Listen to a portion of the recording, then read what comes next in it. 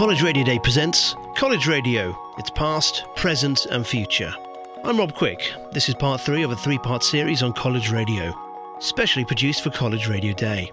This final part looks at the future of college radio, where we are heading and what issues confront college radio stations in North America.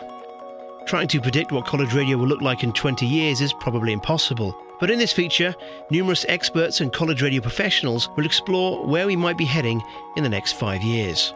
It seems that one thing we can all agree on is that the changes and the challenges that college radio has faced in the last year are probably set to continue. This feature looks at those changes, asks what college radio stations can do to ensure their own survival, and then looks at the long-term future of college radio.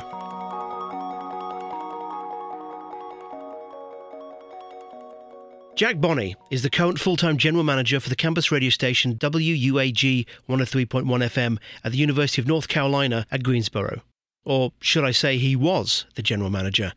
All that changed in July of this year after a solid run of success. I became full-time general manager in March of 2003, and during the 8 years, no problems. A lot of events on and off campus, became most popular station in the market, and unfortunately, due to a 15% budget cut university-wide, the university cut over 250 employees, and I was one of those employees to get cut. My last day was this past July 31st. Difficult economic times have meant that colleges and universities throughout North America have had to make hard decisions about what budget cuts to make and where to make them.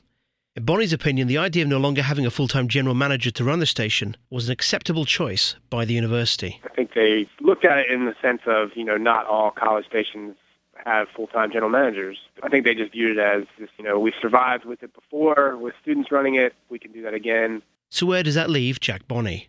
I am out of a job, and again, I don't see the possibility of getting another sort of general manager position at another college station because they are few and far between. So I'm looking primarily in related fields, such as something with the music industry. So something in that field, hopefully. Got my fingers crossed. Perhaps more than most people, Bonney is in a unique position to reflect upon what changes have occurred to the larger college radio community in the last year, particularly the selling off of Rice University, Vanderbilt University, and the University of San Francisco's FM college radio stations. Well, I think it's atrocious what's happened and sort of shocking, just more along the lines of really upsetting in that these universities, 3 in particular, Rice, San Francisco, and Vanderbilt, selling their stations without really thinking about the consequences and the history of what college radio is about. I mean, Vanderbilt was around for 60 years. If you ask the alumni and the current students who are involved with that station, they'll tell you, I'm sure, that it was probably one of the highlights of their college experience. So we seem to be entering into a time when even a college radio station with a very impressive collected history of broadcasting and with strong local ties to a community could be vulnerable to the idea of being sold off. Joey Yang, station manager of KTRU-FM at Rice University, was a key witness to the station being sold off, despite the strong protests of many students and alumni. As this now has happened at other stations in America, could this possibly be a trend? Unfortunately, I really think it's about to become a trend. And the challenge is then for radio stations and for students to demonstrate to universities why they're worth keeping around and what they're doing, and to make that more known and more obvious. If this is a trend, then how recently did this idea of selling off college radio stations develop? It seems just recently, and when I say recently, I mean like in the last 2 years, that it's become sort of an option. That's Dr. Candace Walton, president of College Broadcasters, Inc., an organization that represents students involved with media and has as part of its mission to promote the student pursuit of excellence through active involvement in electronic media. It seems to be on the list of choices for fundraisings for university, and I think so. It's just really been of late that I've noticed that universities and colleges seem to be looking at their broadcast facilities, specifically their radio operations, as something that could raise revenue for the university operations budget, and that's alarming. Jennifer Waits is the college radio and culture editor at RadioSurvivor.com. She believes there are 2 reasons for these recent changes. I think there are 2 main things at play right now. Obviously, the entire country is going through economic challenges, and educational institutions are having their own challenges. So I think we've seen evidence of a lot of universities making hard choices and eliminating things like specific sports programs and departments. And along with that, they've been looking at radio stations. But the selling off of college radio stations is not entirely because of difficult economic times. Waits believes that there are organisations out there that see a clear opportunity in the midst of financial crisis. The other factor is that there are some radio groups out there who have money and are trying to expand their presence on the non-commercial side of the dial. So they're approaching these vulnerable universities with offers of cash, quick cash for your radio station. So I think it's unfortunate that these two trends are colliding at the same time. So there are many people who have described this current time as being a crisis for college radio. Chris Thomas is not one of them. I wouldn't say college radio is in a crisis. I think awareness definitely needs to be raised about college radio for sure. Chris Thomas is the president of the Intercollegiate Broadcasting System, an organisation founded over 70 years ago to serve the interests of student broadcasters. College radio in general, actually, I believe is experiencing a growth period, maybe not in a terrestrial sense, FM and AM per se, but with the boom of internet radio, you're actually seeing an increase in college radio in the last couple of years. Not in a traditional sense, but for today's college students, a lot of them are going the streaming route for their listening pleasure and, of course, for their working pleasure as well. So if college radio is in a period of growth, why is it that the message that seems to dominate those involved in college radio is one of crisis and gloom? Chris Thomas firmly lays the blame on the media and their coverage of what college radio is going through. You know, when the big guys fall, it makes the news. And unfortunately, that's what gets portrayed here in the media lately is the negative side of college radio, that stations are getting sold and they're not being supported by the students. When in reality, for every one station that may have closed this year, probably 10 or 15 or 20 may have went on the air either in a traditional or non-traditional sense through web streaming, for example. And I don't know if they're making a mountain out of a molehill necessarily, but they're going with what the big story is. And we've unfortunately lost some big radio stations lately. But I think the overall college radio is in a growth period, and I think it's just not the growth period, in 1970s growth period when more FM stations were coming on the air. It's just going online and not traditional, but, you know, that radio experience is radio experience nonetheless. So whilst there is debate as to whether the recent changes in college radio represents a real crisis, all seem to agree that college radio stations need to be doing more to protect themselves from being sold off by their college or university. What can college radio stations do to ensure themselves against closure? For Joey Yang, the best method is to create a high profile on campus. The easiest thing for a radio station to do is just to become more visible around campus, to throw concerts, to promote events, in some cases to broadcast lectures or sporting events, things that students are interested in. By having the students' approval, you know, the university will look at a radio station and see it as an asset. For Jennifer Waits from RadioSurvivor.com, the key to survival is in creating relationships with other on-campus organizations. A lot of people have suggested just that you reach out to a lot of different departments on your university campus to make sure that you have a lot of allies in case something does go down. Then you've got friends in a number of different departments and the administration, and you have more people kind of batting for you. There are others, though, who argue that stations should not be fighting to survive, or at least have a problem with the word fight. In some ways, I think fight's the wrong word. That's Mark Mabin, General Manager of WSIU-FM at Seton Hall University, New Jersey. What stations really should be doing to protect themselves is building broader, productive partnerships with their parent. You know, any license holder wants to make sure that they're getting value for their license, that they're getting a return on their investment. In the case of college stations, that's not going to boil down necessarily to a dollar figure, but it will be in both tangible and intangible things that the stations can do for their communities and for the campus and for the administration. And the best way to fight off, as you ask, a sale of the station is to just make sure you have great working relationships with your campus community, and they know, hey, if we get rid of this thing, we're going to lose this, this, and this. Becoming an asset to your college or university can be achieved in many different ways. That could be that you're running spots all the time, encouraging people to attend your particular college or university, and maybe making sure that you have faculty members that are regularly coming through the station or being highlighted in some ways in your programming. Candace Walton from College Broadcasters, Inc. also sees the importance of gaining the support of those students who have gone before.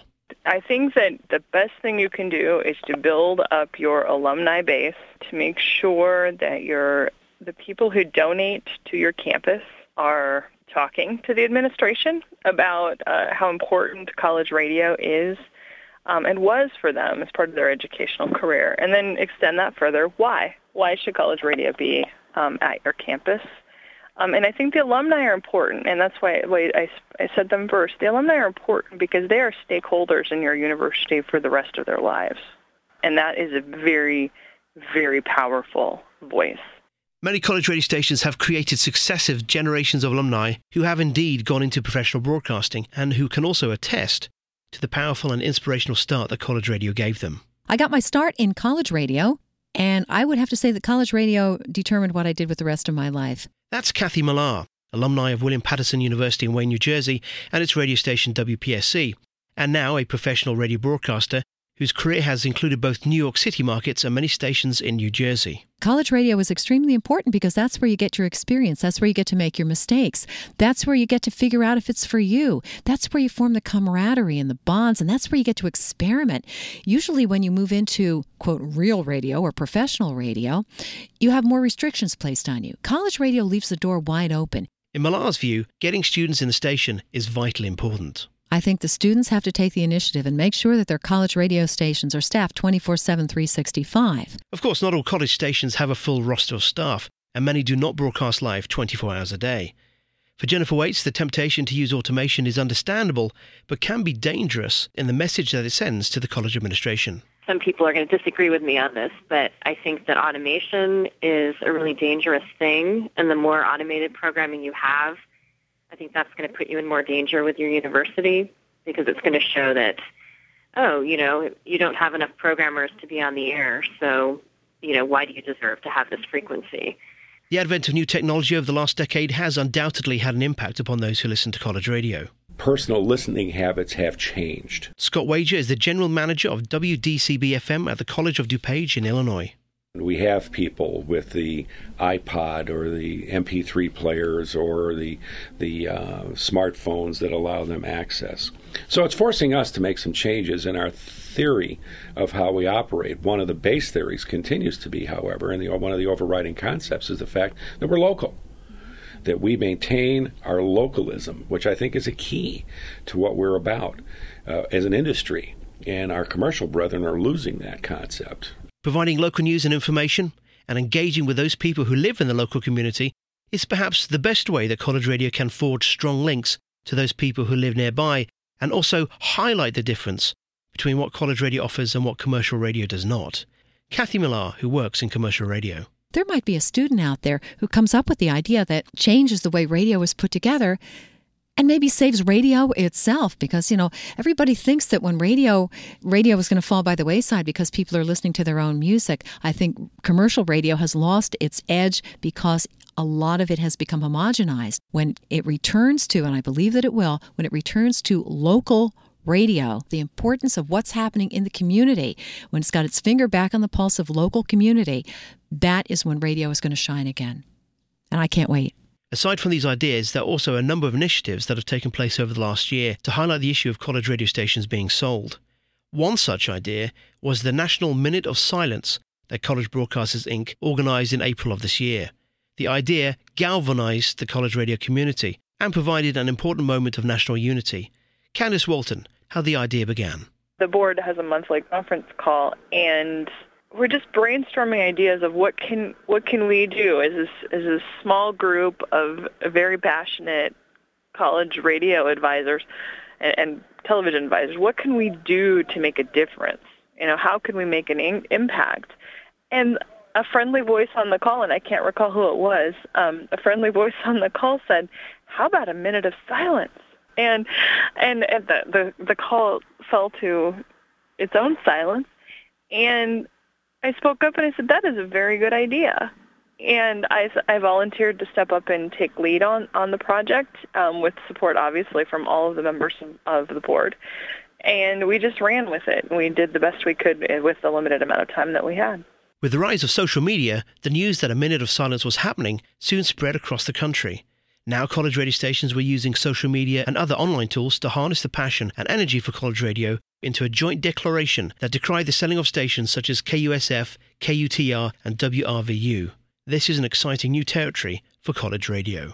Joey Yang.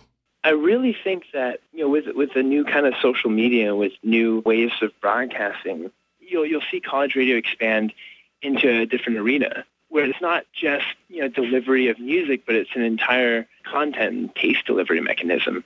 I'm really excited to see what radio stations are going to do, in what ways they're going to engage their audiences. Therefore, technology could be the solution and the salvation for college radio stations that do lose their FM licenses, as Candace Walton explains. I think the biggest impact that technology has on radio is that it will keep folks interested in what we're doing.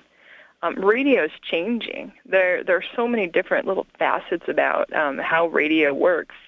Radio in and of itself is a pretty simple concept. But that isn't the way it works anymore. We've got broadcast engineers that are doing amazing things that almost seem magic. And through that, I think that we're going to be able to keep young people interested in what's going on in radio. WSIU's Mark Maben describes how the fluidity of technology and the flexibility of college radio stations in using it could ensure their survival. So perhaps predictions of doom and gloom are premature. Radio is proving itself to be very nimble in responding to the changing media landscape. And despite yet another prediction of the death of radio, we're finding that the audience grew by almost 2 million people nationwide listening to the radio in 2010. The strongest growing demographic within that 2 million additional listeners were those 18 to 34-year-olds. So radio still has a following. Radio still reaches 93% of all Americans every week. And college radio is right in that equation and part of it. So what does the future hold for college radio? Jennifer Waits believes that it's perhaps time to remind people of the core mission of college radio, to even remind people that college radio still exists at all. I think there are people that forget about it. They maybe have lost sight of it. They've moved on to other things, but college radio is still there and it's still thriving. I don't think it has no listeners. I think that's false. But also, I think the non-commercial spectrum is set aside for channels that might not have a huge audience, and I think that's okay. It's nice to have stations that serve more of a niche audience, and I think that's one of the great things about college radio. This view is also shared by Candace Walton. I don't think that college radio exists purely to gain an audience. I do think that that's a nice outcome if we're doing our job correctly, that people will be interested in tuning in. But I think the fundamental purpose for having a college radio runs much deeper than, hey, how many people are listening? 1, 2, 3, 4, 5, 6, and up the chain. I think that the purpose of college radio is as an educational tool for our students, our faculty, our administration, and as a potential outreach that goes larger than that. Walton would like to remind college administrators that it's not all about the numbers, especially when they might like to assert that college radio has little to no audience. It's very frustrating to have people just bottom line the number that way. You don't hear those same folks making an argument about the number of people that read the newsletter that comes out of HR in the department. You don't hear that same sort of argument coming out about how many people are participating in other activities. They don't cancel the football program because attendance isn't up. So finally, as we look back to what has happened over the last year, what can we say about the future of college radio and where it's heading? Will college radio still be around in the future? Well, absolutely college radio is going to be around. It's not going to go away. Do I think we have challenges coming up in the immediate and even into the extended future? Yes. I think there are definitely parties that are interested in causing more problems for college radio. Absolutely. Do I think we're going to get through it? Yeah, because we're radio, and radio is very important. Chris Thomas, president of IBS, also shares this defiant optimism. We believe that college radio has a future. It might not be the future that we all know now, and it might not have been the future we thought it was going to be, but the world is always changing, media is always changing, and I think college radio is going to continue to grow, and it's just going to be how do we adapt to it. What about a future scenario that sees more college radio stations also losing their FM licenses? We're not all going to have FM licenses anymore, and maybe some stations will even lose theirs and end up online. But you make the best with what you got, and I believe college radio is just going to continue to evolve and adapt and change with the changing times. So I think it's in a good spot. And that brings us to the end. The aim of College Radio Day is to raise a greater national awareness of the many college and high school radio stations by encouraging people who would not normally listen to college radio to do so on this day. It is hoped that those people who do tune in and like what they hear, they stay listening. College Radio Day is just one idea in a time when there are many other good ideas, and college radio stations are now finally coming together. As Joey Yang says, College Radio Day, I'm really excited for it. I think it's going to be a great way for college radio stations to celebrate why they're doing the things they're doing, why, students across the country are spending their time, working for a college radio station, to appreciate it even more, because there's a lot of cool stuff that students around the country are doing, and it's going to be a great way to showcase all that. Chris Thomas also sees how College Radio Day is bringing stations together. I love College Radio Day. It's such a great idea to help get the word out, not just about your individual station, but about the collective power that college radio can have when we all work together. And that's the final point. When college radio stations come together, they are realizing that there is a bond that exists between them that is providing hope and excitement for the future. As Jennifer Waite says, that's the cool thing about College Radio Day and some of the other actions that stations have done in the past year where they've come together to celebrate or to protest. That's one of the really positive things that's come out of this crisis this year, is that more and more stations are talking to each other, making friends. We're realizing we're not competitors. We're realizing we can learn from each other. That's heartening to me, that college radio is really coming together right now. College radio is coming together in ways like never before. And I have to say, for those people who've written college radio off, you'd better watch out.